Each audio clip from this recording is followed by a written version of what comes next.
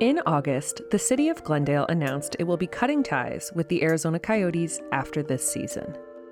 The relationship between the hockey team and Glendale has been rocky for years, so this wasn't necessarily a surprise. But the team hasn't announced where they're going next, and there isn't exactly another NHL-sized arena in the Valley, so it begs the question, where in the world do they put the Arizona Coyotes? Welcome to Valley 101, a podcast from the Arizona Republic and azcentral.com answering the questions you ask about Metro Phoenix. I'm your host, Kayla White. As the puck drops tonight for the Coyotes' home opener of the 2021 season, producer Amanda Luberto sat down with a few Arizona Republic reporters to help answer that question. Tonight, the Arizona Coyotes face off against the St. Louis Blues for probably their final opening home game in Gila River Arena. The team moved to Glendale in 2003, and quickly after, the team's relationship with the city was, pardon my pun, on thin ice. In order to understand what made this connection so bitter, I talked with Joshua Bowling. He's an Arizona Republic reporter who covered the West Valley and the tension between the Coyotes and the city of Glendale. So let's start sort of in the beginning. Why did they move to Glendale in the first place?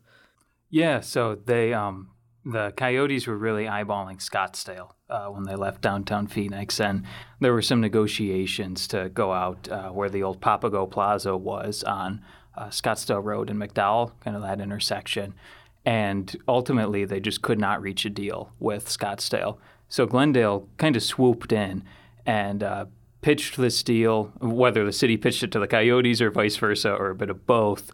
They ultimately came to an agreement that the owner of the team would move the Coyotes to Glendale if the city would build the arena, pay for it out of its pocket. He would then go and build Westgate Entertainment District next door. At the time, the owner was Steve Ellman. The deal he signed with the city basically said, if Glendale builds a stadium, he'll build things to do around the stadium. In order to make this happen and help revamp the West Valley, the city borrowed $183 million to build the team a new home. The city can pay off the debt you're taking out for the arena from all the sales tax you're going to generate from Westgate and all the businesses inside of it. So that's kind of how they reached that agreement. And did it turn out that way? Yeah, so Westgate actually opened a couple years behind schedule, and a couple years after that, around 2009, the Coyotes actually filed for bankruptcy. Not quite all according to plan. According to Joshua, the city is still paying about $13 million a year on that, and they have about 12 years of payments to go. That's going to put them nearly 30 years out from building the arena that they're still paying for it, and the Coyotes may not even be there when they're still paying off the arena debt. As they say, money problems can ruin any good relationship. After 6 years in Glendale, the team filed for bankruptcy. You could say this was the beginning of what would become a severely strained partnership. In 2009, the NHL agrees to run the Coyotes in order to keep them in Arizona. In 2011, the city paid the NHL to manage the arena. In 2013, the team got a new owner. In 2014, Andrew Barroway became the majority owner, and so on and so forth. Then, in 2016, the city council takes action to terminate their existing agreement with the Coyotes. They were on a 15-year lease at the arena, and they move it year to year. And that really only served, I think, for fans and for the team, kind of sends a message of maybe we don't see a long-term future here. The city billed it as a savvy financial move. It was cutting their annual payments to the Coyotes. It was more than halving them. And even now, they cite that as a smart financial move, part of what got Glendale out of the hole that it was in after the Great Recession. And so that's when they brought on ASM Global, the arena management company, and they really kind of set up a middleman between them and the Coyotes. We will pay ASM Global to manage this. You will pay them your rent. They will then relay that to us as the city. And I think that messaging really kind of just drove home that maybe there isn't a long-term future here if we're only operating year to year. Then in 2017, the commissioner of the National Hockey League, Gary Bettman, made a big move. Gary Bettman writes a letter to the state legislature. What he was expecting the legislature to do about this, I'm not entirely certain. But he did write, this is verbatim from his letter, The Coyotes cannot and will not remain in Glendale. And he was speaking on behalf of the entire league trying to get the team out of there. And so that really escalated the tension. The man in charge comes out and says the Coyotes and Glendale will not continue their relationship. And then the pandemic happens in 2020. I started to hear some rumors about layoffs in the Coyotes organization, citing financial restraints, the same thing a lot of companies did during the pandemic. And once those layoffs moved forward, I started hearing more rumors of late payments, of the Coyotes not paying their rent. So I was able to get a hold of some documents through the city and learned that the Coyotes owed at least $500,000 on rent for that year, possibly much more. Some people were putting the figures at multi-million dollars. We were able to prove at least $500,000 was late to the city. This led Glendale to restructure their business relationship with the team once and for all. And so the city manager, Kevin Phelps, the city council had designated him as in charge of negotiations between the city and the Coyotes organization.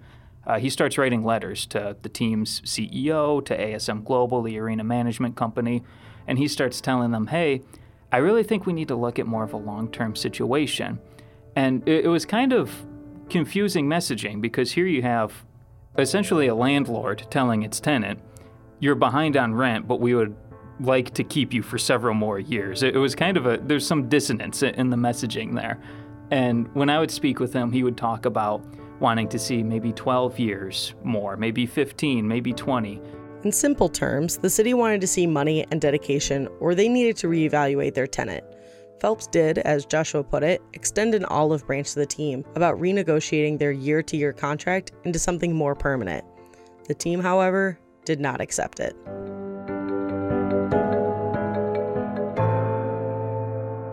All right, so let's back up. This is their relationship with Glendale and a building that's been called Glendale Arena, Jobbing.com Arena, and now Gila River Arena. But when they started, they weren't even in Glendale, or Arizona, or even the United States. Originally, the Arizona Coyotes were the Winnipeg Jets. Now, if you're a casual hockey fan, you're probably thinking, but there still is a Winnipeg Jets, and you'd be right. But those Winnipeg Jets used to be the Atlanta Thrashers until 2011 when they moved to Canada. The franchise played in Winnipeg until their move to the Valley of the Sun in 1996. At this time, the only logical place to put a professional ice hockey team was the America West Arena, now known as the Footprint Center. The home of the Phoenix Suns, a basketball team, wasn't necessarily built properly to watch hockey. Famously, there were entire sections where you could only see one of the two goalie nets. A concrete slab in the upper section where seats were built was unmovable and hung nearly over the ice. Building a location specific for ice hockey was a reason for moving. This is what got the ball, or puck if you will, moving in Glendale. That led to the construction of Jobbing.com Arena, which is now Gila River Arena. They've been there ever since, and now we've had a lot of drama ever since. Drama indeed. But if Glendale's out of the picture for the 2022-2023 season, where will the Coyotes play? Jose Romero covers the Arizona Coyotes for the Arizona Republic. Together, we ran through some of the top options that have been rumored to be the team's new home. Let's start back at the Footprint Center. The Footprint Center, was probably the best choice in terms of like the size of it and the where it's located and such. But as we've already discussed, it's not really built for hockey, and it's just a lot of logistics to make that happen. And I really don't think that the Suns are that willing to share their newly remodeled building with a hockey team and then have to mess with the floor, with the ice, and then put the basketball floor back on, and so on and so forth. It's something they've done before, but that was years ago. Just last year, the Suns spent $230 million to renovate their arena, and including ice for hockey was not a consideration. Now we have a brand new looking arena downtown that has a lot of changes to it and looks really nice. So that just doesn't seem like it would be a possibility. I guess you can never rule anything out, but that one seems like a far-fetched one now. As of today, Disney on Ice is scheduled in January at the Footprint Center, so at least we know putting down ice isn't completely out of the question. When I reached out to the Suns and the Footprint Center, they declined to comment. Next, the Arizona State University hockey team is moving to a new multi-purpose arena in Tempe at the beginning of the next season, right when the Coyotes would need a place to play. It's coming up. I actually drove by it the other day. It's taking really good shape. But that's going to be a small arena. That's like a 5,000 seat multi-purpose arena. Do the Coyotes want to play in that size of a building, when they're aiming for, 5 figures of fans every night? The seating capacity at Gila River Arena is over 17,000 for hockey games. It is possible that the team would like to downsize a little, but 5,000 is a big jump. It's going to be tough to do that and make any kind of money off of that. But it's an option because it's going to be a brand new building. So sharing an arena with ASU hockey, wrestling, and women's gymnastics seems pretty unlikely. Next, another place that's had hockey in the past is the Arizona Veteran Memorial Coliseum. You might know it from the Arizona State Fairgrounds, or even as the location of the 10-month ballot recount that just wrapped up in Maricopa County. But at one point, the Madhouse on McDowell was the home barn for the Phoenix Roadrunners and the Phoenix Mustangs. There would have to be a lot of retouching of the arena, we can call it. There'd have to be an ice plant. There'd have to be a significant investment into that building to make it NHL ready. And it may never be NHL ready. It's possible that wherever the Coyotes land next year will be a temporary spot while they look into building their own home. It doesn't have any luxury suites, which is a tough sell. I mean, every team has to sell those luxury boxes to make good money off tickets. So they have to sacrifice no matter what they do. But they have to make a decision, and really those are the only choices they have, is the way I see it. 3 unlikely choices and a clock that's ticking. I did use this as a time to bring up the most dreaded question for Coyotes fans. Will this be the final nail in the coffin? Will they move out of the state? The 2 biggest cities that have been passed through the grapevine are Houston, Texas, and Quebec City in Quebec, Canada. Yeah, I mean, those are the ones that would make some sense. Houston's a big city, big market. They support that minor league team pretty well. And Quebec's just been crying for a team ever since they lost the Nordiques to Colorado. So obviously it would work up there. And again, that would be another situation where I think Quebec actually has a brand new or pretty new arena up there that's just waiting for a tenant. But Jose did calm the nerves of Coyotes fans everywhere right away. It's just hard to imagine because of everything they've said about wanting to stay, about being committed to stay, about how the commissioner, Gary Bettman, has said, look, build a new arena, get it done on the east side, and we'll definitely be in business, because Glendale has never really been a perfect fit. And trying to build a new arena on the east side is exactly what the team is trying to do. In September, the Arizona Coyotes proposed a new development in Tempe that would include their new home ice, plus hotels, apartments, and shops. Paulina Pineda covers Tempe for the Arizona Republic. I asked her to start by walking me through what was in the proposal.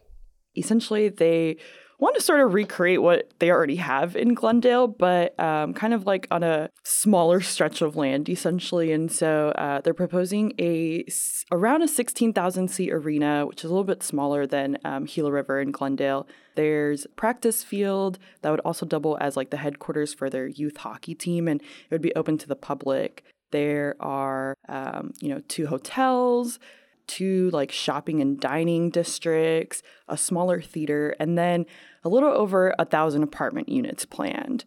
A condensed version of Westgate and out in Tempe. Paulina noted that instead of the apartments being across the street from the development like they are in Glendale, they'd be much closer to the arena and restaurants.